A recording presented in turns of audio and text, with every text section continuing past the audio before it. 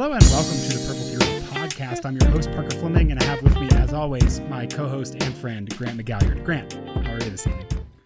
I'm doing great, Parker. I had a really good weekend, and a little fun fact for everyone following Grant's golf journey out there. I shot the second best round of golf in my life over the weekend.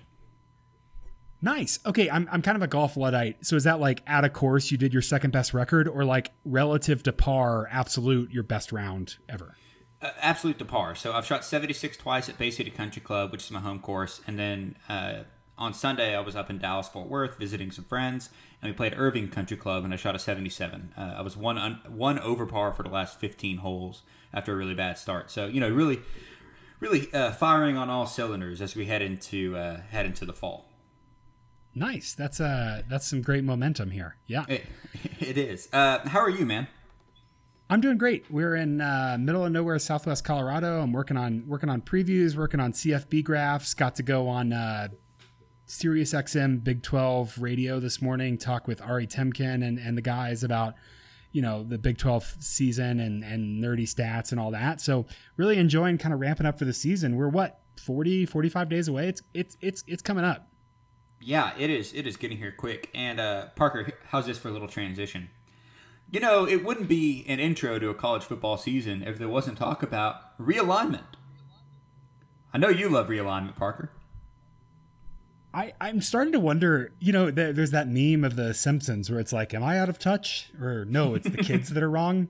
And with college football, I'm like, man, I'm hating more and more about what college football is becoming. Does that mean I'm out of touch? I don't know. Let's talk about stupid realignment. That's fine. Okay, listen. We first off, I've made this joke before. Every teenage college football fan in the country had a binder with a realignment plan in high school, and they're like, "Listen, if Bob Bowlesby would just listen to me, we could get this working." Okay, here's what we're gonna do, and for our own mental health, I have my phone. I have a timer set for 5 minutes. We're gonna talk about realignment for 5 minutes and nothing more, and then we're gonna get to the Texas preview. Are you ready? Okay, I agree to these terms. All right, 3, 2, 1, go. So, Brent Zwimmerman, I think I'm pronouncing that right, the Texas A&M reporter for the Houston Chronicle, reported that an announcement could come within a couple weeks regarding the addition of Oklahoma and Texas to a 14-member SEC. Parker, your thoughts? Wait, first, is that 14 or 16? They will be 16 members. There are 14 members now. So the first super conference. Yeah. This makes a lot of sense. I think that, looking at this from a TCU perspective first, Texas and Oklahoma both got saddled with TCU. They didn't want to. They didn't have any other options. Chris Del Conte was very savvy the move to the Big East, sending the Big East a blank check and saying, screw you, we're not a part of this anymore, and getting in the Big 12. TCU landed extremely favorably in conference realignment. And I think that the Longhorn Network has not been what Texas thought it would be. And so it would not surprise me if they were looking to kind of saddle up with the SEC and kind of the first super conference, especially as we have conversations about playoff expansion. Conversations about playoff expansion and conference realignment have to go hand in hand. Like, you just can't, there's no way you have one without the other. And so it's really, I feel like it makes a lot of sense that we're talking about this now. How serious it is, I can't pretend to know. I know the Big 12's TV rights are up in 2025. Yeah. I know that Oklahoma is pissed about 11 o'clock kickoffs. Granted, that's their fault for beating every team 77-0, so it's bad TV. And so I understand that. I understand Texas's eternal quest for off-field prestige because they cannot have on-field prestige. And so I get it. I understand completely, Oklahoma's frustration and Texas saying we're not good on the field, we need to be good elsewhere. Conference realignment makes a lot of sense, especially, think about 4 years in college football is a long time, but 4 years in the business world is really not a long time. Right. We're talking about TV deals and all that. So, yeah, I think it surprises me more that Oklahoma is involved in this than it does that Texas is involved in this. And maybe that's a little bit of biases, but I think, Texas does what it wants. It's the richest athletic program in the country, and if it wants to find its way into the SEC, I'm sure there's some amount of financial dealings that they can do to get themselves in there. I also think, it, like you said, it gives them a little bit of credence, even if they can't win on the field. Hey, we're still a member of the SEC, and there may not be a single fan base, school, team, whatever, that is more built to embrace the, it just means more mindset than the Texas Longhorns. But Oklahoma, it seems to me like they're in a good spot. They dominate the conference. They've gotten into the playoffs several times. They, are putting players in the NFL left and right. I don't necessarily know what the Sooners have to gain by joining the SEC, because it's just kind of introduce more competition, whereas they can be, kings of the Big 12 for as long as Lincoln Riley chooses to stay in Norman. That just kind of surprised me. Yeah, and I think that if we're thinking about a horizon of 4 to 6 years, you're absolutely correct. Oklahoma, this is actually a backward step for Oklahoma, because what are they lacking? Right? Right. I think if you're thinking about college football over a horizon of 10 to 15 years, this is a smart move, because you're saddling yourself with the power broker of college football. And you're effectively, if Oklahoma and Texas go to the SEC, it doesn't matter what Baylor wants. It doesn't matter what Kansas wants in basketball. It doesn't matter. I mean, Oklahoma could go and win the Big 12 the SEC in basketball regularly. And so those I don't think they're looking at those sports. I don't think they're just looking at football, but I think if we're talking about conference realignment, I know that if I can be aligned with Alabama, I'd rather be aligned with Alabama than TCU. Oh, for sure. Kansas. And so I think it's kind of a future-proof move. If they leave, the Big 12 is dead, and that leaves a vacuum, and I think that's very interesting. I'm a little bit black-pilled here, and by black-pilled I just mean I'm negative, kind of perverting a Matrix reference. But I think when everything shakes out, I think TCU's back in the American, or whatever the American looks like, and they are more in. I think they and Baylor are going to end up with the Memphis, SMU, Houston's, and not with the Texas A&M, Texas or Oklahoma's. I think Oklahoma State could even in there. That's time. Cut it. We're done. That's 5 great. minutes. We're done. Okay, I'm done. That is all of our I agree to these terms. I have no more thoughts. I'm going to open a beer. Is that okay? Can I open a beer on this podcast, Grant? Yeah, absolutely. Only if you tell us what you're drinking. This is a Hookie Bob India Pale Ale from Crazy Mountain Brewing Company in... I don't know where it's from. It doesn't say where it's from on the label. It has a buffalo on the label, which is why I bought it, because I really like buffalo. So they used to call you Hookie Bob in high school, right? They did used to call me that. Okay, Parker. Well, we've kind of talked about them a little bit, but let's get to the subject of the majority of tonight's episode. That would be our friends in Austin, Texas, the Texas Longhorns. We're going to talk a little bit about Steve Sarkisian in a bit, because you and I both watched a clinic that he did, and we have a lot of thoughts about it. But if you don't mind, can I kind of give the overview of where I think Texas is going into this year? I do. Can I set you up for this? Sure. Let's make this more formal. I'll set you up. Grant, we're going to talk about Texas tonight. We should have switched roles there. Are you aware that Texas, in the last decade, has one season of double-digit wins? I am aware. It's very funny. It is. I love Charlie Strong. We'll talk about this later, I guess. But man, it's sad in some levels. In other levels, it's very funny. Grant, what do we need to know about Texas? Who is Texas? What are we talking about? Who is Texas? Texas is a state that was admitted to the Union under James K. No, I'm kidding. The Texas Longhorns. So last year they were 7-3. They were 5-3 in the Big 12. They finished ranked 19th. All three losses were by combined 13 points, and yet they still fired Tom Herman, which is very funny. They had a good, a productive offense. Caveman stats have them at 7th in the country in points per game. Middling defense, 28.5 points per game. But again, you weigh that against competition. Pass heavy, scoring heavy Big 12, so probably a better than average defense. Like I said, we're going to talk about Sark, but I will just say on a personal note, I like him. And I like what he does with offenses. I kind of want him to succeed. But I'm worried for him at Texas just because of the big money boosters. It's a lot like Charlie Strong, like you mentioned. Like, man, I like you, but I hope you know what you're doing. Tom Herman screw him, who cares? But I want Sark to work out. I just wish it wasn't in Austin. Anyway, so Sark inherits a decent amount of turnover, right? You lose your starting quarterback in Sam Ehlinger, budding NFL star tackle in Samuel Cosme, good running back in Keontae Ingram, two pretty good wideouts in Brennan Eagles and Jake Smith, and arguably your three best defenders, Taquan Graham, Chris Brown, and Joseph Osai. But obviously, and this is something he said at Big 12 Media Days, quarterback to Sark is the most important position on the field, and they have to replace Ehlinger. It's between Casey Thompson and Hudson Card. So Sark said at Big 12 Media Days, at some point in training camp, I'm going to have to trust my gut, and I've got to name a starter. And when we do, it's not going to be because the other guy gave the job up. They're going to make it tough on me. Now, in my ideal world, that's like monkey claw, or monkey paw curls, and it's just they're both bad, so Sark has to pick the least bad. But that's probably not going to be the case. Still, Sark having to start a new year with a new quarterback and a new system is going to be tough.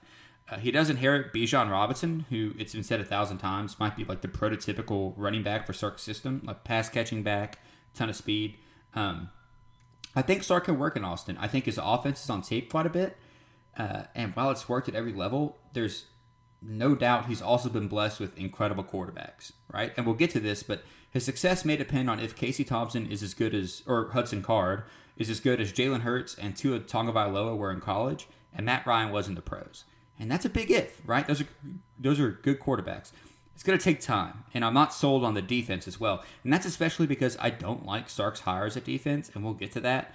Jeff Choate was the head coach at Montana State and basically only got the job because he worked with Pete Kwiatkowski, the other defensive coordinator along the way. Kwiatkowski comes from Washington, which fine, but still. And he was also Montana State's defensive coordinator way back, which is another reason Choate got hired. Anyway, the fans weren't all thrilled about the hire of Sark, if I remember right, and he'll have work to do. I think the worst he can do is repeat Herman's last year, 8-4 and 9-3, without incurring the wrath.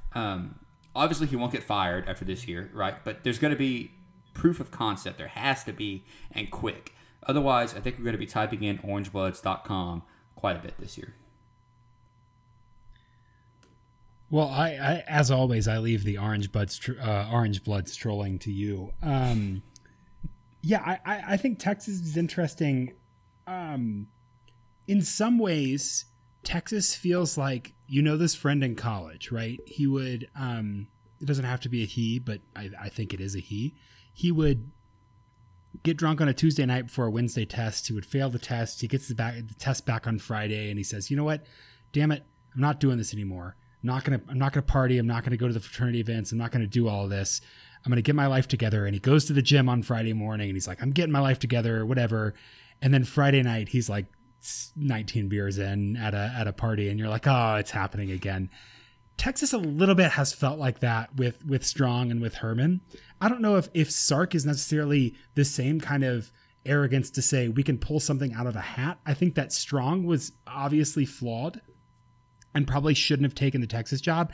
I think Tom Herman was entirely unqualified and lobbied for the job, had a great PR firm, and Texas was desperate to do something that was going to respond well to the boosters after Charlie Strong. And so they hired in Network, and they hired a guy who had no business being a head coach, who had no business being the head coach at Texas. And then said, well, we'll get some sentiment because, he can tweet out the picture of his business card as a GA, and that's going to give us some goodwill. And so Sark, I do feel like a little bit is, hey, we're making a business decision. We're getting a guy who knows what he's doing with offense, who knows what he's doing with, he's been around excellence. And so I think Sark's pedigree is a lot better than either of the two hires they've made since Mac Brown. Now, does that translate exactly? I don't know. I can't say. I mean, bringing over Kyle Flood again, just kind of pulling in people who have been around excellent, high functioning programs. I think, and also Rutgers. We can't forget that. Well, and also Rutgers, but we can't undersell Nick Saban's school for coaches who can't read good, True. Right? Like, or wayward coaches, whatever you want to call it. And so I'm optimistic. I'm not optimistic for 2021 for Texas, and we can dive into that. But I am optimistic about Sark because I think what Texas needs is they need someone to come in and say, shut up and let me win a couple games, and then let's talk about all this. That is not to trivialize the experience of students. That's not to minimize the controversy about legacies. And like, I'm not wading into any of that. I'm putting Eyes of Texas entirely aside. Not. I'm saying you need someone to come in and say, there's a new sheriff in town and his name is me. Can Sark do that? Maybe. I think better than Tom Herman. I think Tom Herman was so obviously insecure that there was no way that he was going to lead a program that was so driven by the whims of elderly rich people, right? Right. So when I look at Sark, I think, okay, outsider, knows how to win, understands what Texas is humbled. I don't think Herman had a single moment in his career before Texas that humbled him. No. And so, so I'll take that disclaimer. I don't care what happened at Washington and USC. I'm a big believer in recovery, and I'm a big believer in starting anew. Steve Sarkisian has learned, and so I'm actually really optimistic about him as a leader, and I respect the hell out of him because I do think that he has humbled himself and kind of learned, what do I need to do to be great? And now he has the opportunity to be great. Yeah, I just wanted to interject and say it's the official stance of the Purple Theory podcast that if you make jokes about Sark's previous battles with alcoholism on Twitter, you're blocked. There you go. That's our stance. I'm not even going to comment on that. What you said is great. Yes. Yeah. Do you want to talk about him as a coach? Because I want to talk about this clinic that we watched. This clinic is great. So we should put the we should put it in the show notes so somebody can watch it. It's like 40, 45 minutes, maybe. Yeah, it's easy. And it's just a clinic on offense. One, it's very funny because he makes fun of 3 high defenses, which a lot of people like to talk about. And he's saying, like, dude, if you play cover 3, I'm very happy about that. Of course, TCU doesn't play cover 3, so I can laugh at that. But Grant, so you watched that today. What did you notice about Sark? What do you think that he does offensively that's interesting and going to translate to Texas? And then we can kind of go into personnel. Let's do kind of scheme and then personnel. Yeah. So can I say off the top, Sark came off as like extremely likable in that conference. Like, he seemed just like a dude that liked offensive football. He also says National Football League a lot, which I really appreciate. Like, that's definitely a guy that was like with the Falcons. Like we're going to compete and we're going to score points in the National Football League. He said it every time. He never said NFL. What I liked about Sark and what I liked about this clinic was how simple he made everything sound. Right? It seems like, the way he made it sound is, when you run an RPO, he called it a free completion. Every single time you run an RPO, that should be a completed pass in Sark's mind. He started off showing a play against a single high safety with a leveraged high corner, and just, hey, it's an easy out route. That's 5 yards completion every single time down the field until you sell out to try to stop it. And then that's when you start building concepts. And from what I gathered about Sark, the key to kind of breaking down defense is the key to sort of developing a cohesive offensive scheme is the ability to build layers in, right? You start working early on building concepts, teaching the defense, hey, this is what we're going to do, and then as soon as you think you've got us figured out, that's when we're switching. And I know that sounds super simple. I know that's like the complete concept behind play action, which even the coaches back in the Stone Age used to do. But the way Sark builds it is super interesting, like RPOs to fake RPOs to move the safety, and kind of build these explosive plays to go from a 5-yard completion to a 10-yard completion to a 80-yard completion to a touchdown. Just the way his sort of mind worked, the way he built those offenses really was kind of insightful. Yeah, absolutely. And I think this is really insightful because he has a lot of quotes in there that there's a lot of subtext.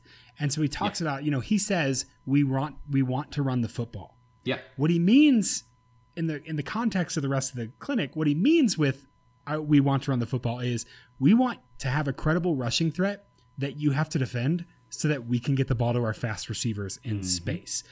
Which Bijan Robinson, very scary. You have to defend him. How does that open up the pass game? The other thing that I really, really liked that he said, I think the exact quote was something like, Devonta Smith and I are the same speed when we're standing still. Yep. I think at this clinic it was actually Jalen Waddle because it was hurt. It was before Waddle got hurt, and so I think he said Jalen Waddle and I are the same speed. Smith was on the team anyway. Yeah. Either way, very fast receiver and I are the same speed, and so he's emphasizing I want to pull the linebackers forward and then have my fast receiver running across, hit him with it, and then say good luck. Yeah. Which is just a good understanding of geometry and, theology even when we're talking about college football. And so there are people who are talking about the rushing attack at Texas.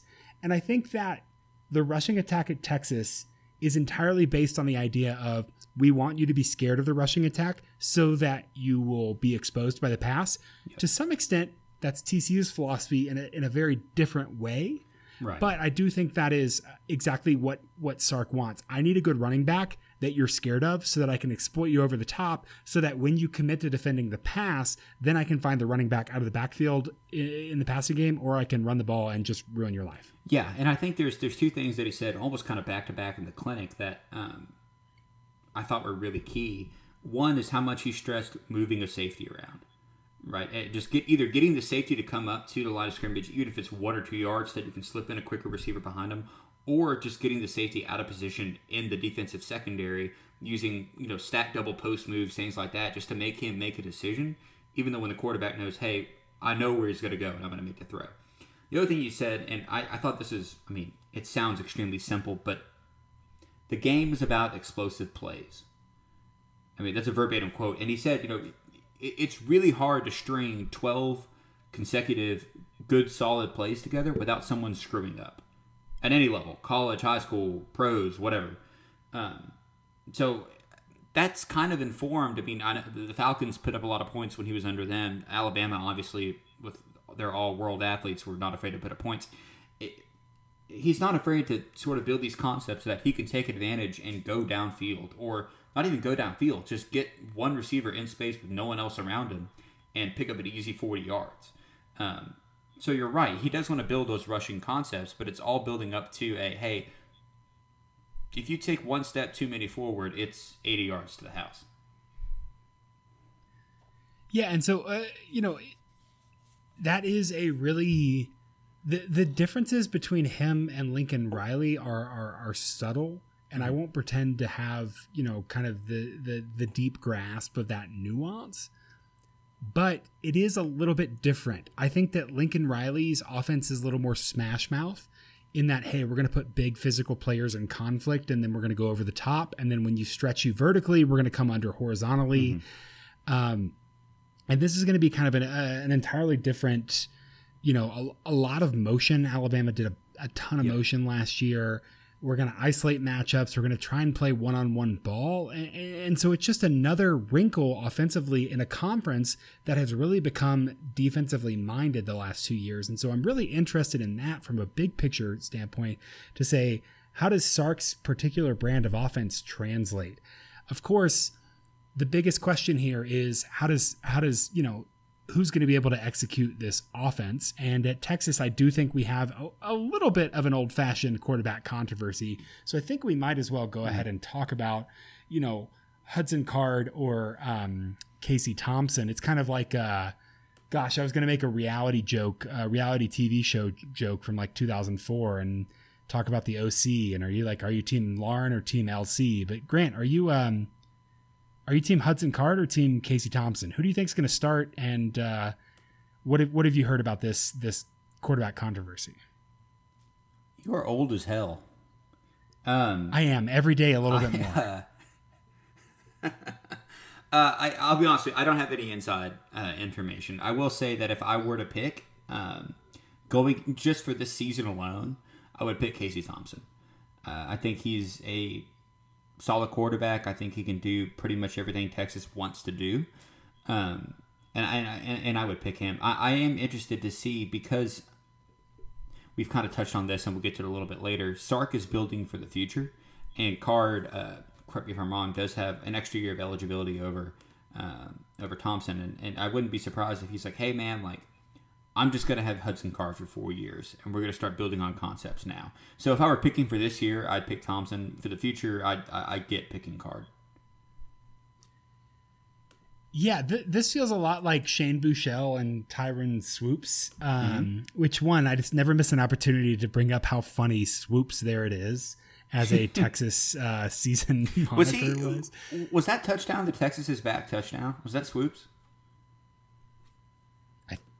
I think so. Now that you've asked me, it's one of those things like if you ask me what my phone number is, I'd have to think about it for a second. Right. It's kind of one of those. So I think so, but I have to think about it for a second. Go ahead. Everyone I know that knows Texas is saying that Card is going to start under every circumstance.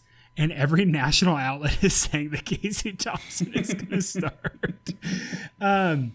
Yeah, so I've heard some pretty bad stuff about Thompson just being, unreliable under pressure, a little bit insecure with the ball, and that Sark doesn't have as much confidence in him.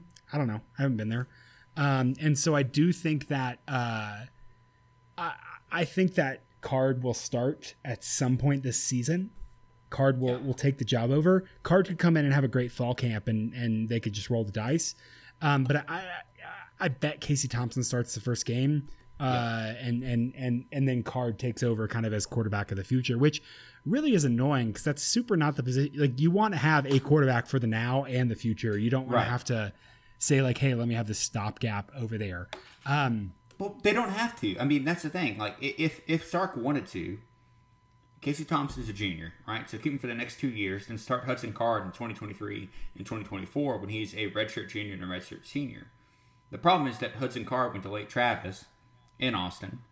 He's the quarterback of the future, and they want to see him now. And also, Sark has to win games this year and next year before they start calling for his head. So, kind of a tough call. Yeah, I can believe there's a little bit of a trade-off, and again, that's going to be wrapped up entirely in,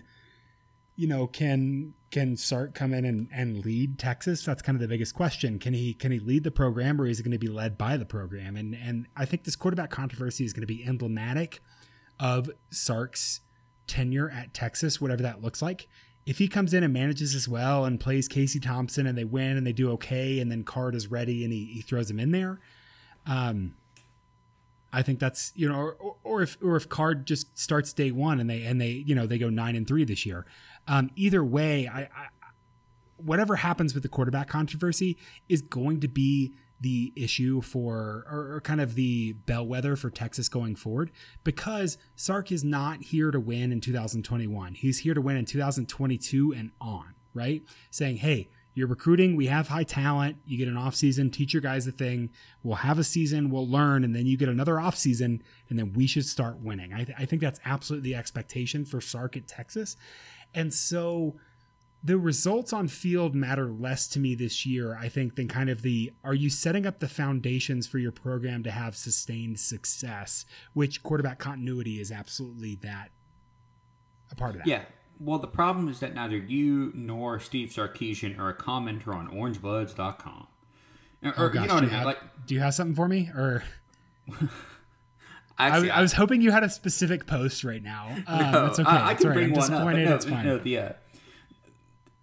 the point is that I think Texas fans, and probably rightly so, are kind of fed up with going 9-3 and going 10-2. Like, as much as you like to joke about the University of Texas, they have some of the best athletes in the country. They're the richest college athletic program in the country, and they've had a sustained history of success. So there is maybe Sark will get a 1-year grace period, and I hope he does. But I do think there's got to be some proof of concept early, and I think quarterback just plays a major role in that, which is why I would take Thompson. I think, of course, he's seen him in practice, of course, but from the general public's point of view, there's at least some knowledge of, hey, we know what we're going to get with Thompson versus what are we going to get with Card. Man, I'm kind of a gunslinger. I would just say let's roll with Card, and then, dude, because who's coming next year? This will turn us into talking about recruiting for a little bit. Dude, Arch Manning's going to Texas. I think it's happening. I think so. Again, you just heard me talk off screen, off air. You just heard me talk about The Sopranos. Like, I'm old and don't know what the kids want now, but I can't pretend to divine what an 18-year-old's going to do. But I'm just saying, I think Arch Manning's going to go to Texas. And so why not play Hudson Card and be like, dude, if you're the guy, tell me right now. You know what I want Arch Manning to do? I want him to go to Ole Miss, just so that Lane Kiffin can do content with Peyton Manning and Eli and all them. That would be really funny. Like, well, Peyton and Eli are occupied now, so I guess that's true. Peyton's got a. Have you watched this game show? My mom keeps trying to get me to watch it. no, and I'm not going to. Thank you for asking. Oh, come on! I like Peyton Manning. Okay, so Can we zoom out for a second? We've done a bad job. I've done a bad job. Not we. Let's do some first principles. So, Texas this year EPA Sorry, margin. this is a wild transition from the college quiz bowl or whatever the hell. I'm just zooming back. Go ahead. So I have Texas at like 23rd, 24th in EPA margin this year. You know, they're kind of above average in the past. When they connected, they did well on offense, and their offense moved the ball pretty decently. Their defense is pretty susceptible to kind of giving up long drives. So they allowed 41% success rate, and specifically against the rush. The pass, they allowed 44% success rate. And so they kind of were plagued with, football's a game of opportunity, right? And if you can't deny people opportunities, then those opportunities are going to turn into big plays. That's just how it happens. You have more opportunities, you have more big plays. And so Texas really struggled kind of on defense there. I think largely their offense was fine. And then, you look at kind of an expected win-loss. They were 7-3 last year. I have them at 6.5 and 3.5. So largely, I expected them to win most of the games they won and lose most of the games they lost. You can think about a couple games: Texas Tech, Iowa State. Both of those are coin flips. They probably should have won the Iowa State game. Sam Ehlinger took a sack on third down that really just set up a super long field goal. And if that doesn't happen, Texas is 8-2, and we're just talking about a lot of different things there. So. Last year was kind of a weird. I mean, they were third in the Big 12, Grant. Third. If I just took you face value and said, so here's my one. I never would have hired Tom Herman. So I'm totally fine with hiring last year. Let me just play a narrative to you about a random coach, right? Okay. A random coach last season finished third in his conference despite a coronavirus pandemic. That coach has increased our roster's talent by 81.88 points over 4 years, taking us from 13th in the nation to 5th in the nation. He has more than doubled the number of 5-star recruits on the roster, and he has won a New Year's Six Bowl. That's all true of Tom Herman, right? And so the question with Texas is not, can you do enough? Because if your roster's that talented, you're going to be able to do enough. It's, can you win it all? And Texas absolutely has the talent. They have the 5th most talent in the nation.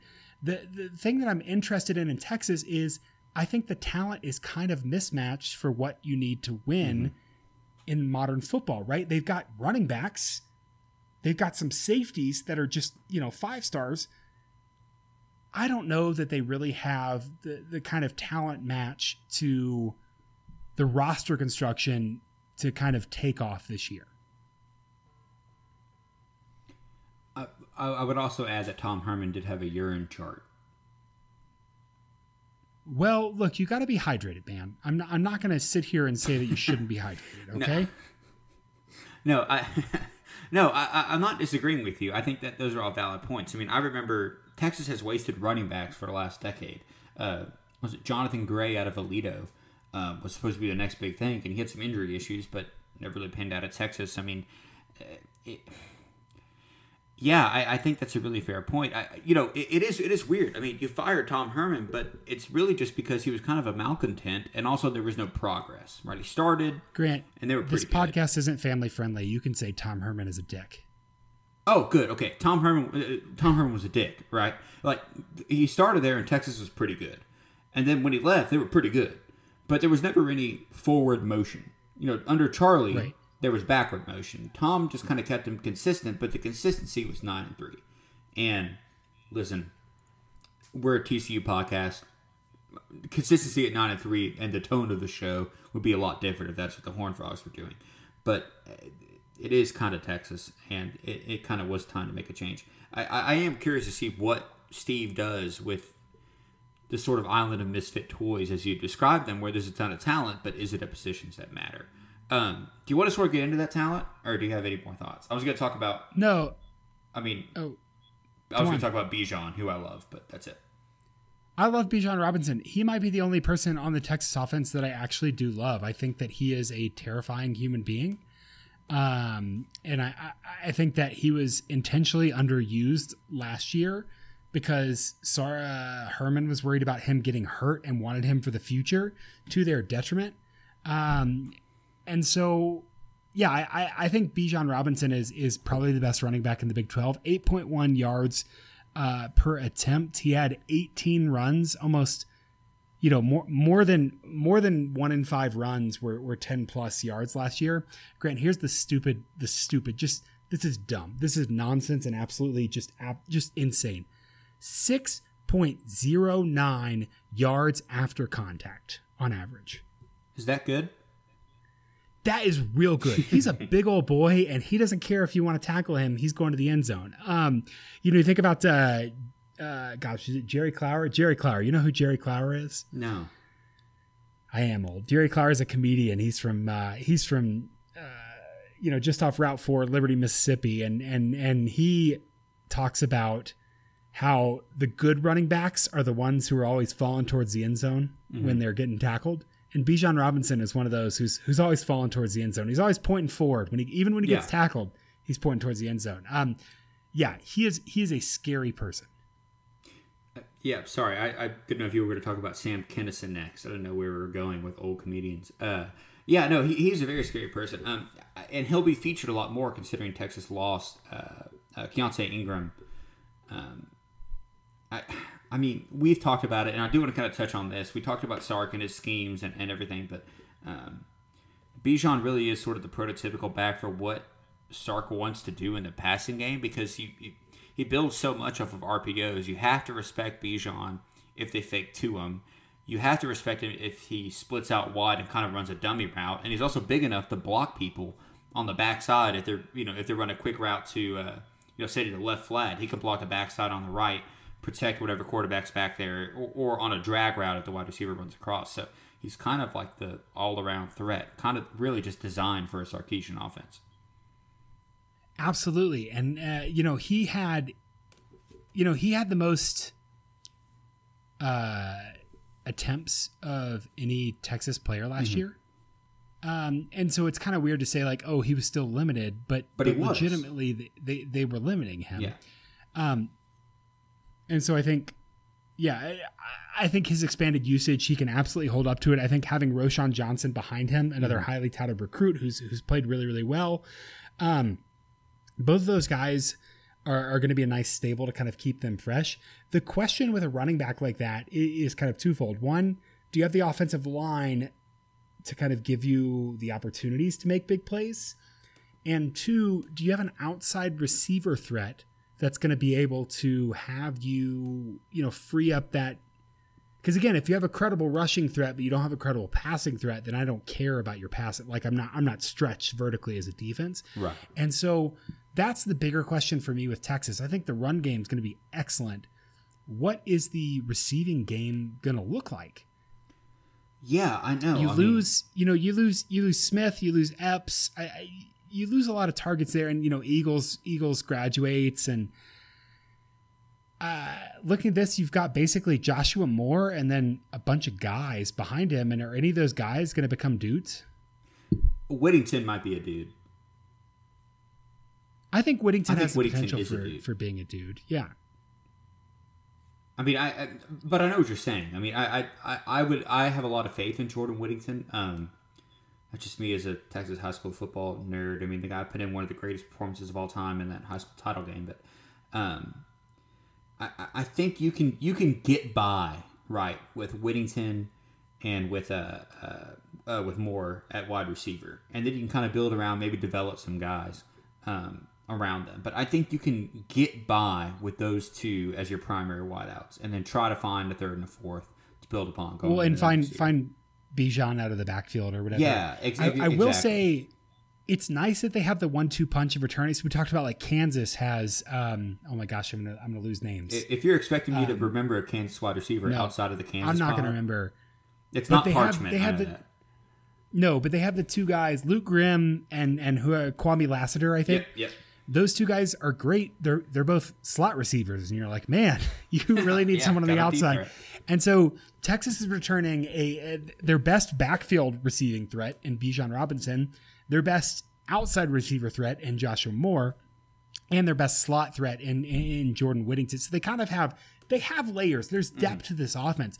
One thing I really like about Jordan Whittington, this is my favorite stat, I think, right now. I'm really into this with receivers. His average depth of target from the slot was 4.7 yards.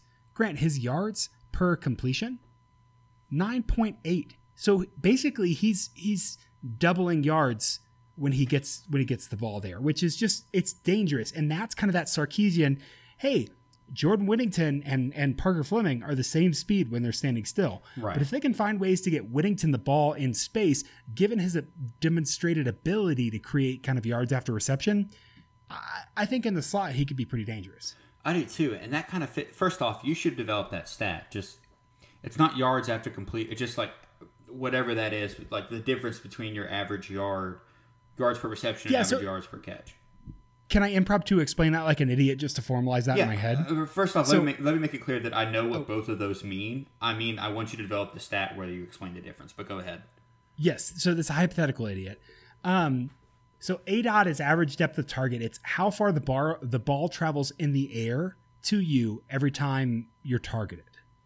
And then yards after completion is the results of the play. So big ADOT, big yards after completion means, hey, they're just chucking the ball to you, you're catching it and falling down. Small ADOT, small yards after completion means, hey, they're giving you the ball underneath and you're just falling down. So like, For TCU last year, Darwin Barlow had a really low ADOT, a really low yards after completion because he was the check down running back, right? Like they'd be like, oh, everything's going wrong. Let me just chuck the ball to you 3 yards. And so a huge difference there means you get the ball and then you're creating all of those yards after the catch, which is just a really valuable skill. So I think that stat is really interesting in measuring kind of the explosiveness of receivers. For sure. And that's why I think Whittington's going to be so effective in a Sark offense because, and this isn't a new concept for sure. He just explains it really well. But at Alabama and in the pros with Atlanta, he would run a lot of plays where, let's say, two receivers on one side, one on the other. Devontae Smith somehow was always the one on the other because he's a freak athlete. But the two receivers on one side run double posts and the other receiver comes across and just fills that spot and makes the corner chase him across the field. And Sark had a great point, which is, that corner is looking to make a play at 10 to 15 yards in the middle of the route, right? Because that's when he expects the ball to come. But you make the receiver keep running and say, hey, you're not going to get the ball until the opposite hash, which fools the corner and also creates more space. So if the line can block for Thompson or Carter, whoever, so that Whittington can run across the field, fill that spot, get to the opposite hash, and turn and burn, man, he's tailor-made for that. Yeah, and so again, I think Sark has the skill weapons theoretically that he needs. Obviously, a guy like Malcolm Epps could have figured in really nicely to that offense, but you look back at Alabama and it's like, if you can hit the ball deep and you can hit a running back out of the backfield, you need a blocking tight end, and Malcolm Epps is not that guy. Malcolm Epps is kind of like Pro Wells at TCU, where I still think it's so funny that Pro Wells, there were all these tweets and awards about Pro Wells being the most productive tight end. And you're like, yeah, well, I'd be the most productive tight end if I lined up at wide receiver the entire season. First, and let me make it clear, that is not Pro Wells slander. This is a Pro Wells. No, podcast. Pro Wells was underutilized criminally. And we're talking to the feds. We're working on getting some investigation into why he was so underused. But yeah, so I don't want to look at Texas last year. I want to look at Alabama last year. Alabama ran play action, including RPOs, on 46.7% of their dropbacks last year. Texas was like 22%. And so we're going to see a dramatically different offense. Again, to compare kind of to the offensive top of the league, Lincoln Riley. Lincoln Riley loves that kind of leak route, and the leak route is really hard to defend. Najee Harris a little bit was running that wheel out of the backfield is effectively a leak because it is kind of a disguised route. But then Lincoln Riley says, oh, if you're going to defend that, I'm going to run a dart underneath and I'm just going to ruin your life. Mm-hmm. This adds another horizontal dimension to that leak route. And so if you can have three guys who can credibly catch the ball and get some yards after catch, that's really scary. The key here, and I think the limiting factor on the Texas offense, Grant, you need time for RPOs and for play action. You have to have time. So not only do you have to have good run blockers, you have to have time. I'm worried about the Texas offensive line. Are you? Okay, interesting. Tell me why. So I think Derek Kerstetter is going to move to right tackle, which is a position change that is going to benefit him greatly. You've got a lot of experience in Jake Majors, Junior Angelau there in the middle. You've got guys who have played Denzel Okafor, who I think was in the transfer portal and came back. Really, really talented guys. There's a weak link at left tackle. I think if you watch the spring game for Texas, you will notice that they tried to hide Christian Jones, and it did not go well. Like, they were trying to minimize, and he was still getting beat pretty regularly. And so I think there are some vulnerabilities in this offensive line that are going to throw a wrench in Sarkisian's plan for the offense this year. Yeah, I think that's fair criticism. I'm really big on Kerstetter. I think he can play pretty much anywhere on the line. I think on a scale of 1 to Cosme, he's like a Scranton 7, which is like a New York 5. Okay. I'll breeze past that. But Cosme was really good, right? So a Scranton 7, hey man, I'll take it. Right. No, that's what I'm saying. Yeah. Yeah. So if he and Angelau and play on the right side of the line, and then you put Majors at center, I'm fine with the right side of the line. I don't really think there's any concerns there. I agree with your criticism of Jones. I'm not as worried about this line as you are. I think there's development to be had. I think the right side is solid. I think you could probably move some guys around because I think Kerstetter is versatile enough to do that. I'm surprised that Kerstetter is not. I'm sorry to interrupt there. You're fine. I'm surprised that Kerstetter didn't grow into a left tackle. I don't really know. Yeah. I don't know enough. I can admit that honestly and truly. But you'd think, like, man, my best tackle, I would like for him to play left tackle. Sure. And so I don't understand that. Generally, I will say Christian Jones has a lot of experience. For all of my questions and my doubts, he is experienced and he's had a full off season to grow. So yeah, I can agree there's some mitigation there. Also, he's big, 6'6", 327. That's stout. Man. That's a bell ringer. He's just hard to move, if nothing else. I'm gonna cough, so you talk while I mute my mic. Gross. Yeah.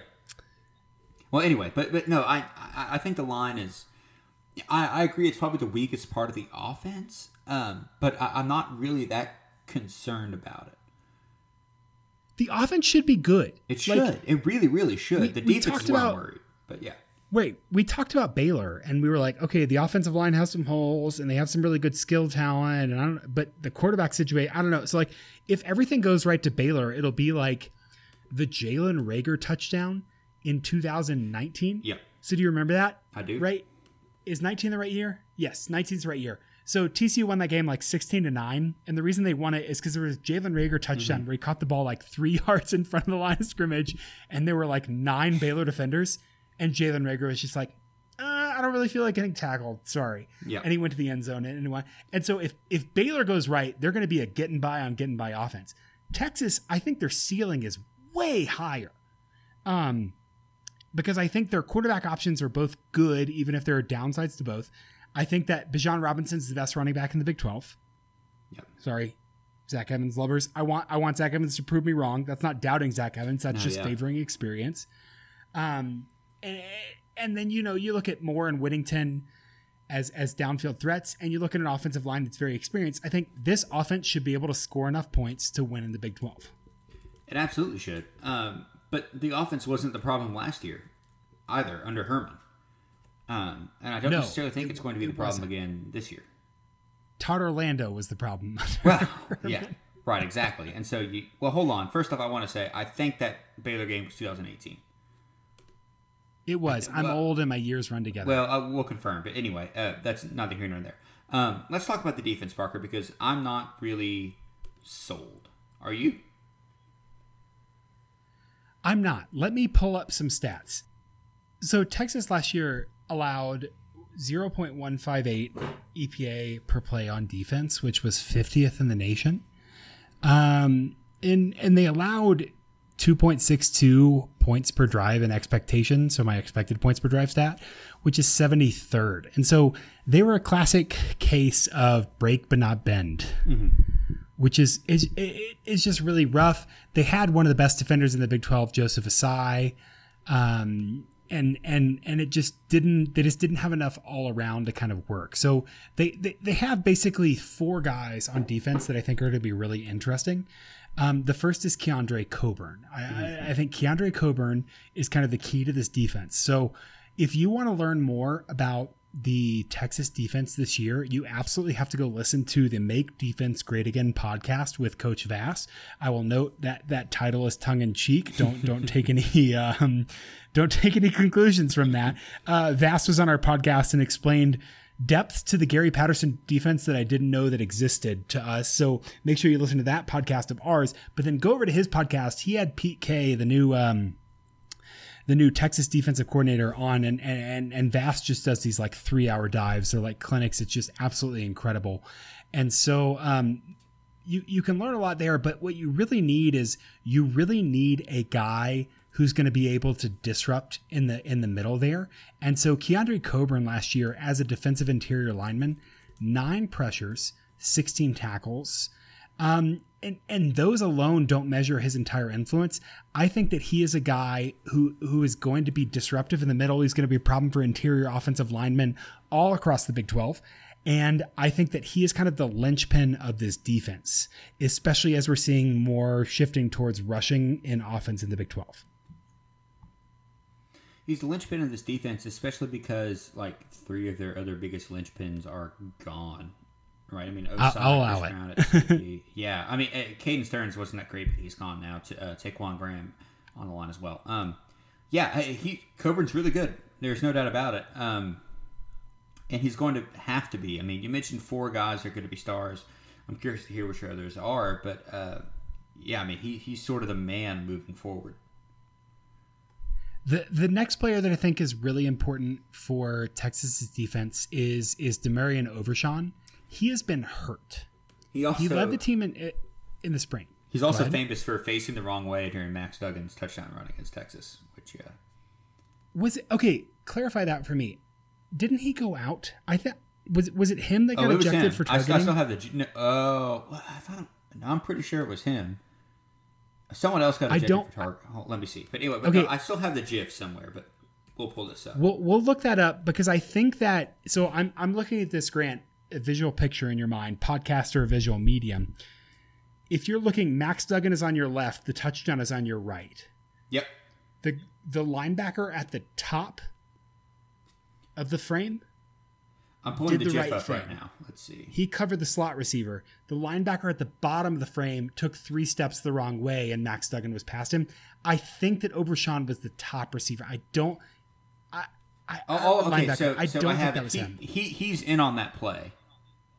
But he's the top linebacker. He's not the. So again, still bad. But he's not the backup. Here's whatever. What I'm saying. So I'm watching a play right now. I thought Juwan Mitchell got tossed out, and Juwan Mitchell's replacement was the guy who just had his shoes untied on that play. So another guy had his shoes untied. But I'm watching the play. We're doing this anyway because I like to clown on this play. That's fine. Yeah, that's great. Overshawn is over the slot receiver, kind of in between slot, whatever. He chooses to follow the slot receiver, who takes like 2 steps to the outside after Duggan is already tucked and run towards the middle, and then Duggan gets about 5 yards past the line of scrimmage in a hole where Overshawn was to start the play, and then Overshawn turns around and is like, huh, and that's how the play ends. Yeah. So that play was excellent, and look, man, you can try. You might as well just face the wrong way when Max Duggan gets a single high safety. So that was my attempt to shoehorn in a Max Duggan praise into this podcast. But Overshawn is good, and that play aside, he's a disruptive force, and he's still kind of developing. I don't think he's reached his full potential. I mean, he's a senior now, so this is his last year to reach it. But I still have a lot of faith in him to be like a really, really good linebacker for the Longhorns. Yeah, I mean, obviously, you look at some stats, like he had a missed tackle rate of 24%. He allowed, 75% receptions. and 7.2 yards per reception. I think that he will kind of tend towards an edge rusher and less of a coverage player, which will benefit him immensely. So he's not Joseph Asai, but he could be an athlete that is get to the ball. Yep. And so I think that will absolutely benefit him. So he's kind of the second key to this defense. The third key that I think is really interesting, Brendan Schooler, who was a receiver last year. Yep. Brendan Schooler last year had the sixth most targets, 11.7 yards per reception for Texas last year, has shifted to safety and very well could start this fall. BJ Foster, I think, is not good. You sure There's is. some competition there. But Brendan Schooler, I think, is really interesting on defense because he is an athlete and he is kind of one of those position change candidates that is really going to make you think how are we going to handle this guy? I'm really interested in him as a defensive presence. Yeah, one of those guys. I mean, he's been at 4 different schools. He started at Mission Viejo. Well, I guess it's a high school, but he was at Oregon and Arizona, and then he's at Texas now. Yes, he will be very interesting. We should touch on that. B.J. Foster, I'm not clowning on a college kid here. B.J. Foster went to Angleton, which is 45 minutes down the road from me. I had really high hopes for him at Texas, and he really just kind of hasn't been the player that they've expected him to be. That was kind of a hole in their defense last year at safety. Yeah, at the risk of sounding like Andy Bernard when he wanted to interview for manager, I wanted it to go better. I wanted B.J. Foster's tenure at Texas to go better. I honestly, sincerely wanted it to go better. It just hasn't. Like Caden Stearns, I'm like, LOL, you moron. Like, that's fine. B.J. Foster, I was like, oh, yeah, you should have been better than this, and it did not happen. Come on. It's like, come on. It's like Charlie Strong. It's like, come on, man. Like, gosh. Like, you're not on my team, but I still kind of want you to succeed. Yeah. Who's your fourth guy? Okay, the fourth guy is a transfer. So everyone in the world wants to say that Texas linebacking core is the biggest problem for 2021. I'm still sticking with the offensive line, but I agree the linebacker it's confusing. I don't necessarily know what the linebacking core is going to be. Texas took 4 legitimate transfers who could compete for the starting job. The most interesting of them is Ray Thornton. Ray Thornton was rated .9206 as a prospect. He's from LSU. And I think Ray Thornton will start for Texas in another linebacker position and immensely boost that offense or defense rather. So I think he and Schooler are kind of similar in that they're unknown, but they are the kind of guys that if the Texas defense is better this year, those two will have a role and will be really, really positive. So I think Ray Thornton might be the most interesting person on Texas's defense, if not Texas's entire team this fall, just because linebacker is such a big question mark, and he's a guy with a ton of potential. I will push back on that and say that the most interesting person on Texas's team is a player that I've just discovered named Tannehill Love, which I believe is your nickname on Tennessee Titans message boards, right? My nickname on Tennessee Titans message boards is I can't say it on air. It's fine. I don't want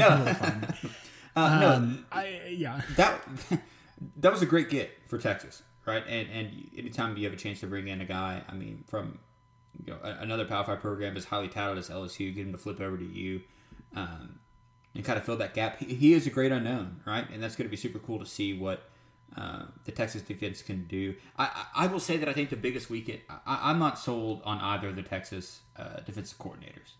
And that's really what kind of gives me pause for this defense. I don't have faith in Kwiatkowski or Choate, but that's just me. I think that you are dead wrong on Pete K. Okay. And that's fair. It's Kwiatkowski, by the way. I apologize. Kwiatkowski. That's how you pronounce it. I'm not going to try. Okay. I really think that Texas was middling at defense last year, and I think worst case scenario this year they're going to be middling again. especially with someone like Coburn. Again, the edge is a question, right? Like who are going to be the edge rushers? Who's going to kind of step up and dominate there? But I do think that Texas's defense will be fine this year. And so you ask yourself, okay, transition year, the offense is fine, the defense is fine.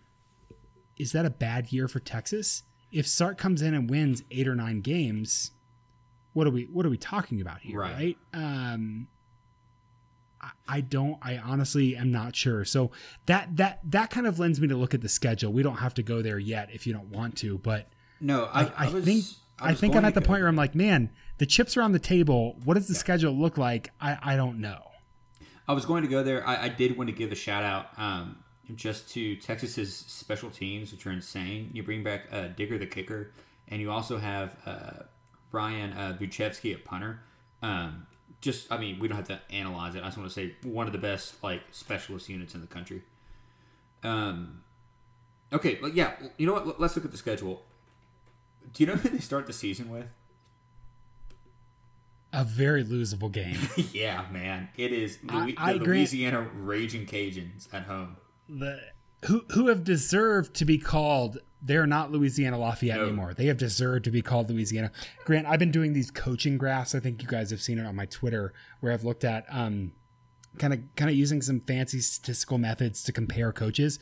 Billy Napier at Louisiana has been worth 4.2 wins above expected since 2019 or 2018, which is just absolutely insane. Absolutely insane. They're going to win that game. I just want to prepare everyone for it. They have no business winning that game. They're going to win that game. Louisiana or Texas? No, Texas. Okay. Don't. Sorry, I just want to make sure. No. Yes. Sorry. My pronoun antecedent agreement there was not good. My middle school English teacher would be so disappointed in me. I think she would be mostly disappointed in me that I can't remember her name in this moment, but I can see her face and she would be very disappointed in me. Okay. Yeah. So I do have that as a win, although a scary one. That is going to be an annoying win. That is going to be so annoying. That's going to be like 31-29 with Louisiana having the ball under 2 minutes. Orange Bloods, Grant, we're going to do that's 9-4 because TCU's playing Duquesne that weekend. Yeah. We're going to do a 15-minute segment on the podcast where we scroll through Orange Blood after this freaking game. Okay, it is going to be so bad. So, it gets worse because the next weekend they play at Arkansas. At Arkansas? Who? Really, Texas is going to go 2-0.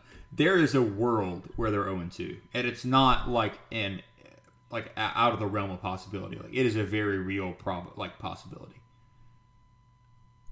Yeah, I mean they're going to go 2-0. Yeah, they are right, but it's possible they're 0-2. We both had this as wins. It is very possible Texas is 0-2. I don't think there's a more annoying 2-0. Keep this in the show notes for me. But I don't think there's a more annoying 2-0 in the country than a 31-28 win over Louisiana and a freaking 56-53 win over Arkansas. With people just calling the Hogs the whole damn time. I mean, it is brutal. Oh my God. I went in 2019. I went to Arkansas and Colorado State. The Statso little brother is at Arkansas. And we went to a game, and I grew up an Arkansas fan, whatever. And their seats in their stadium are so Grant, you can see it. My shoulders are pretty big. Which stadium? Because the Arkansas Stadium. Well, they play in no War Memorial's in Little Rock. They do that once. I've been to Louisiana State, Arkansas, and Little Rock. That's pretty great. You're talking about the one they can't do conference games there anymore. The Fayetteville, the home stadium. Those seats are so little. You can see right now my shoulders, man.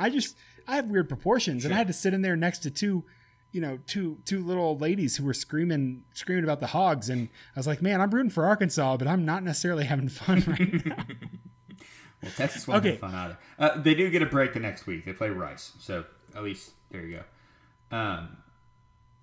By the way, the Rice Bowl, ugly and eyesore. Tear it down. Build a new one. I think they're going to go 3-0. They're going to go. They will. They will.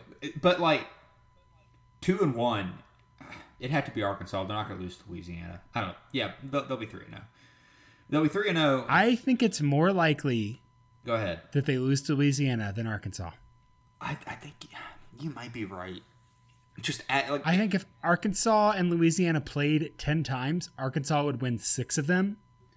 But I think that Louisiana is more likely to beat Texas than Arkansas. Yeah, it being at Arkansas after that weird Louisiana game is the only thing that gives me pause. But sure, okay, 3-0, we're in agreement. I think that maybe I'm just in love with the Arkansas offense because I broke them down for the bowl game that didn't happen. But yeah, so okay, 3-0. 3-0, let's call it. Okay. 3-0 3-0 hosting Texas Tech. No, pause. 3-0 beating Louisiana, who's the top of the Sun Belt.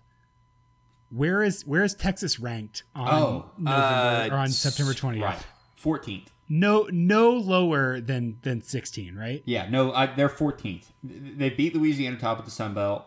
They beat Arkansas, an SEC team. They pound Rice into the dirt. They're 14th hosting Texas Tech. Okay, Texas is gonna be. This is so freaking funny. This is the only thing that brings me joy in life at all. Texas is going to be 4-0 and a top 15 team and roll into Fort Worth and lose. They're gonna be number 10, and TCU's gonna beat them like 38-17. Oh my God, I love my life so much. They're gonna go 4-0 and be a top 15 team and roll into Fort Worth on October 2nd. Steve Sarkisian, I'm sorry, man. Those are the rules, dude. Yeah, that's how it happens. I hate it for you, but they're going to lose that game. Then they go to the Cotton Bowl to play Oklahoma. So they're going to lose that game too. Yeah, I can't. And at this point, they're 20 there. Yeah, right. At that they're point, still ranked after a loss to TCU. Sure, 24th against Oklahoma. That's going to be game day. I guarantee. That's Cotton Bowl. Oklahoma, yeah. Texas. Cotton Bowl, yeah. That's going to be, 2 top 25 teams. I think they'll do Cotton Bowl. Yeah. Yeah, for sure. And then so you're 4-2, you're ranked 25th, and you're playing Oklahoma State in Austin. I think you win that game. I'm saying no. I'm saying body blow theory. You've got to bye the week ahead. You're tired. You just got an ass kick against TCU and Oklahoma. Not in the sense that you got your ass kicked, but more in the sense that you just played 2 physical games. I say Texas starts 4-0 and goes 0-3. Ooh, okay. So we're different there. I have them at 5-2. Can you believe that? Can you at least believe that world though? That idea. I just told of you I could believe they can go 0-2 to start the year. Yeah, no, I can believe it for sure. Absolutely. I have them at 5-2. You have them at 4-3 here. You go to at Baylor. That's a win, I think. It's an annoying win, but it's a win. But it's a win. So far. Three of Texas's 5 wins are very annoying, which does not bode well. And then they go to Iowa State. I don't think they're going to win that game. I don't think they're going to win that game. So I'm at 5-4. You're at 4. No, I'm at 6-3. You're at 5-4. I don't know, man. They're more talented than them. They're more talented than Iowa State. They have a better head coach. Into this game. They should have beat them last year when they weren't as more talented. I'm 50-50. I'm still going to say they lose to Iowa State. I would circle that game. I think I'm circling 11-6 Iowa State, Texas in Ames. Is interesting. I think that's like the win you hang your hat on. I think you go to Iowa State, you beat them. Oh my gosh. If Sark wins that game, Austin's going to explode. Yeah, absolutely. So I have them at 6-3. You're at 5-4. Go to Kansas or host Kansas, win that game. You play West Virginia. Okay, I wrote this quarterback's post today. I believe in Jarret Doege, man. I believe in Jarret Doege. You're the only one. I believe in Morgantown. I'm saying they lose that stupid game. That is Texas's stupid loss for 2021. West Virginia. No, they're going to win that. And then home for Kansas State, which I think is a win. Oh my gosh! So I have them going 4-0 and then going. Like 4-5 or 4-5, 3-5 after that, which is 7-5 total. That feels like the worst case scenario. I feel like I just talked myself into Texas's worst case scenario. I have them at 9-3. I might have them at 10-2. I have them losing to TCU and Oklahoma and Iowa State. Okay, yeah. So I have them at 9-3. And I have 7-5 because I have Oklahoma State and West Virginia as more likely. Yeah. I don't know that I like those bounds. I feel like 7-5 is too low. There's no way they lose Oklahoma State and West Virginia. They're too talented. Yeah. I think you can call each of those like a half win and a half loss. So I'd put the bounds at 8-4, and 10-2. Yeah, I could. Yeah, I think that's right. Because I think they'll lose. It would be really funny. They'll lose 2 of Oklahoma, TCU, and Iowa State. Yes, it would be really funny if the 2 were like Oklahoma State and Kansas State. Like sometimes I just root for chaos. If they lose to Kansas, like Sark's getting fired. No, Kansas State. They're not losing to Kansas. Look, we like Lance Leipold. You said Kansas State. Kansas is not a meme anymore. Kansas State. Okay. They're not going to be Kansas. They're not going to lose to Kansas. No. Okay. So that's an Alamo Bowl, right? Texas getting 10 or 9 or 10 wins is at worst an Alamo Bowl. They're back, baby, to the Alamo Bowl where they were like last year. Which you look at, you're like, this is observationally equivalent to the outcomes under Tom Herman, but for some reason I feel optimistic about it. Much more optimistic. I don't know. Yeah. No, I'm with you. Okay, I think we played this game in 2019, Grant, when this podcast was kind of in its inception. We talked about at what point does Max Duggan take over for Alex Delton for TCU? Mm-hmm. If Casey Thompson starts drive 1 against Louisiana and Louisiana and Arkansas are annoying wins, what game are you putting? What game are you betting that Hudson Card starts? Where's the first time he takes over? Plays? No, takes over. I'm saying when Hudson Card takes over, what game is that going to be?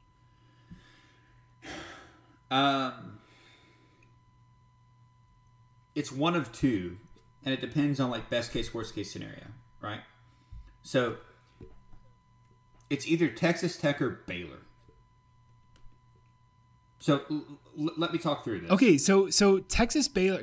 Tell me about that. Sorry. So Thompson starts against Louisiana and Arkansas, is mid against both. They're blowing the hell out of Rice. Card comes in, it's a blowout, right? There's defensive touchdowns, whatever. Card comes in second half, throws for three TDs. Has a great week of practice, starts Texas Tech. They say, hey, listen, we're making the switch before Big 12 play. He's our guy. Or Thompson plays really well against Louisiana, Arkansas, and Rice. They win those games. They beat Tech. Then they lose 3 in a row. TCU, Oklahoma State. It's all going downhill. We got to make a change. Let's get Hudson Card in there. Going to Baylor. Interesting. So I think looking at this, the game after Baylor is Iowa State. I think Hudson Card starts no later than Iowa State. I could see him starting as early as TCU. I don't think Sark is dumb enough to switch quarterback. So this is all predicated on Casey Thompson takes the first snap, right? Right. Sark is smarter than, if they lose to TCU, it doesn't go well. Thompson doesn't play well. Sark is not throwing Hudson Card out there against Oklahoma. No. I think Oklahoma State is the game, right? Okay. I think that Oklahoma, Texas could be a 54-42 game where Texas scores 3 second half touchdowns in garbage time with Card. And they say, you know what? So they were never in the game against Oklahoma. No. They're saying, you know what? We're rolling with this guy. And then they start him with Oklahoma at home. I don't think if Card is going to be the guy and he's going to start by Oklahoma. Absolutely. Oklahoma State, you mean? The Oklahoma State, yes. Yeah. Sorry. There is a bye in between Oklahoma State and Baylor. I think that'd be a good time to make a switch. But I could see your scenario happening. Yeah. Okay, this podcast has gone on really long. Do you want to play our other favorite game? Well, I looked that up, but I think there's more important things. Okay. Orangebloods.com just tweeted. Yeah. Texas expected to inform Big 12 as early as next week it intends to leave.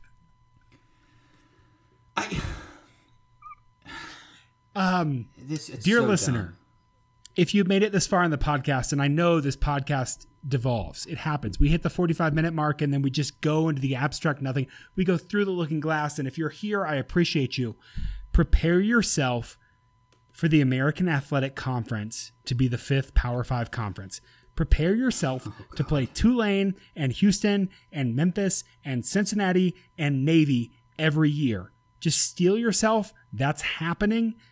TCU is going to land there. Best case scenario, That becomes the fifth AQ conference, maybe the super conference.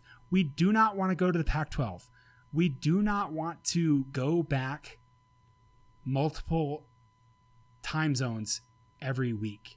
We knew the Longhorn Network was doomed. We knew that Texas hated the fact that they had to let TCU in. We know that Chris Del Conte is a shrewd businessman and a conniving son of a bitch. We know this is going to happen. Steel yourself. I'm sorry to break this live on air. I hated every minute of that. TCU, in my opinion, should win the frickin' Big 12 this year, put up the birds, and go independent. That I don't hate. I don't hate that. I would rather be independent. Just make our own damn schedule. Well, let's look at Texas. Okay, let me do my serious bit, and then let's get out of here. What % crazy is it, Grant, for Texas to be in the Big 12 championship this year? It is 70% crazy. Dang, I was going to say like 38. Well, the only reason I say that is because I don't think they're a favorite to make the title game. No. And so I try to say, okay, like the two favorites, let's call, Oklahoma's almost a 90% chance, right? Iowa State's probably up there. You probably give them a 70% chance. I was trying to play it where Texas isn't a majority % favorite to make it. I think 9-3 is like almost like however the losses average out, they're going to average out to 9-3. I just don't think that'll be enough to make the title game. But you could see it break in some way where maybe they go 10-2, whatever, and they make it. But I think it's 70% crazy, which to me means there's a 30% chance they make it.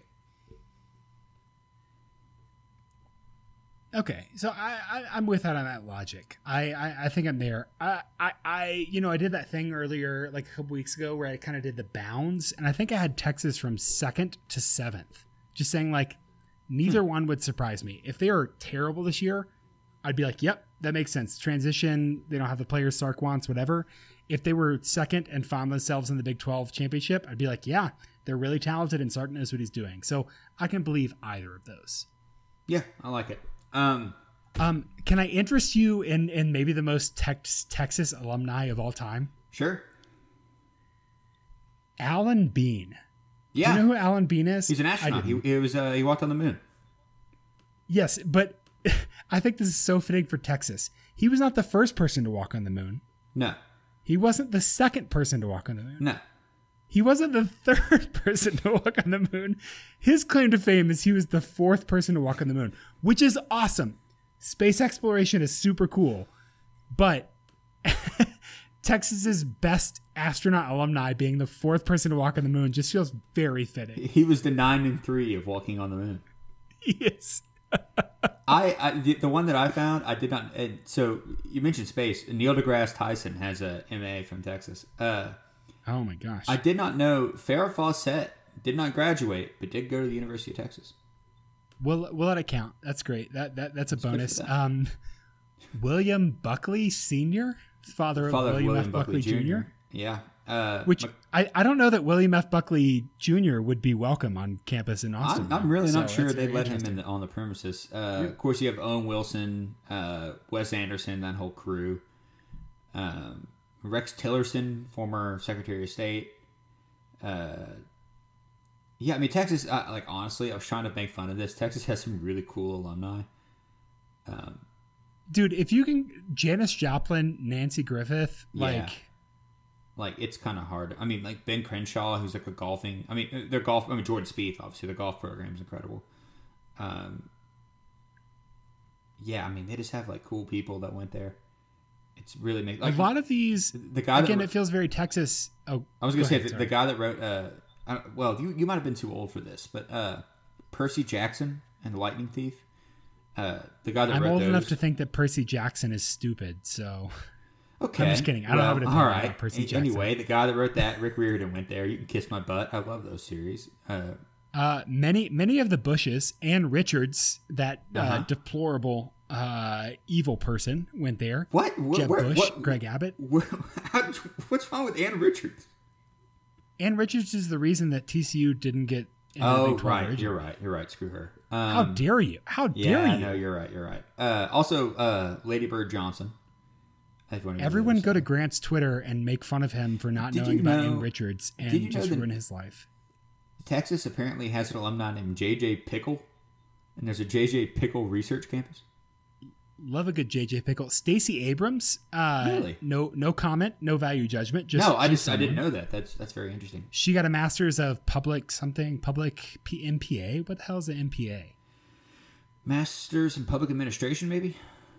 That sounds right. She is kind of a career politician person. So someone who is the guitarist for the Iron Maidens, not Iron Maiden, which is again very Texas. Jane Mansfield. Mother of Mariska Hargitay from Law and Order, and a famous actress in her own right, apparently went there for a while. I'm going to put a bow on this because I think I found the best one. Go ahead. Ron Gardenhire. Really? Gardenhire. Okay. Yeah, who is just like the MLB manager where I don't know what I'm doing, so I'm going to hire an MLB manager. That Ron Gardenhire is who you hire. He has just been around all over. He is like Mendoza line manager. Yeah. Please at 1 a.m. tonight. So that's going to be Friday morning when you hear this, because this is going to post on Thursday at like 8 at 1 a.m. Please, everyone go to Grant's Twitter account and just tell him the funniest Texas alumni that we missed. Please. He gets notifications on his phone. It'll wake him up. Sincerely, please do that. I will wake up at 2 a.m. and cackle at, Kiki Friedman or whoever you find. This has been the Purple Theory podcast. It's been fun being in the Big 12, Grant. It was nice to pretend to have a seat at the table, even though in 2014 and 2015 and 2017, we knew that we didn't really have a seat at the table. It was at least nice to theoretically think we did. And you know what? I will enjoy winning the American Athletic Conference 6 years in a row and never being allowed in the college football playoff. So I'm your ass is grass, Cincinnati. We're coming for you. Look, Tulane. I've been nice to Tulane. We're gonna get after their ass. You can find me on Twitter at StatsWar, and you can find Grant on Twitter at Grant McGalliard, spelled like it sounds with all those vowels. Go subscribe to the Purple Theory newsletter, purpletheory.substack.com. Today I did some fun with numbers and quarterback accuracy, and we will be promoting some content. We have a big announcement. That's all I'm saying. Yeah, just leaving it there. Keep your ears to the streets. If you haven't subscribed now, what are you doing? In the name of God, go subscribe right now, because we got a big announcement. It's going to be pretty great. So other than that, thanks for subscribing. Thanks for listening. We will talk to you next week. Grant, what team are we going to cover next week? We are going to cover. Yeah, let's do it. Why not? Okay, I don't know. I honestly didn't know. We'll do West Virginia next week. That sounds great. Go Frogs. Go Frogs.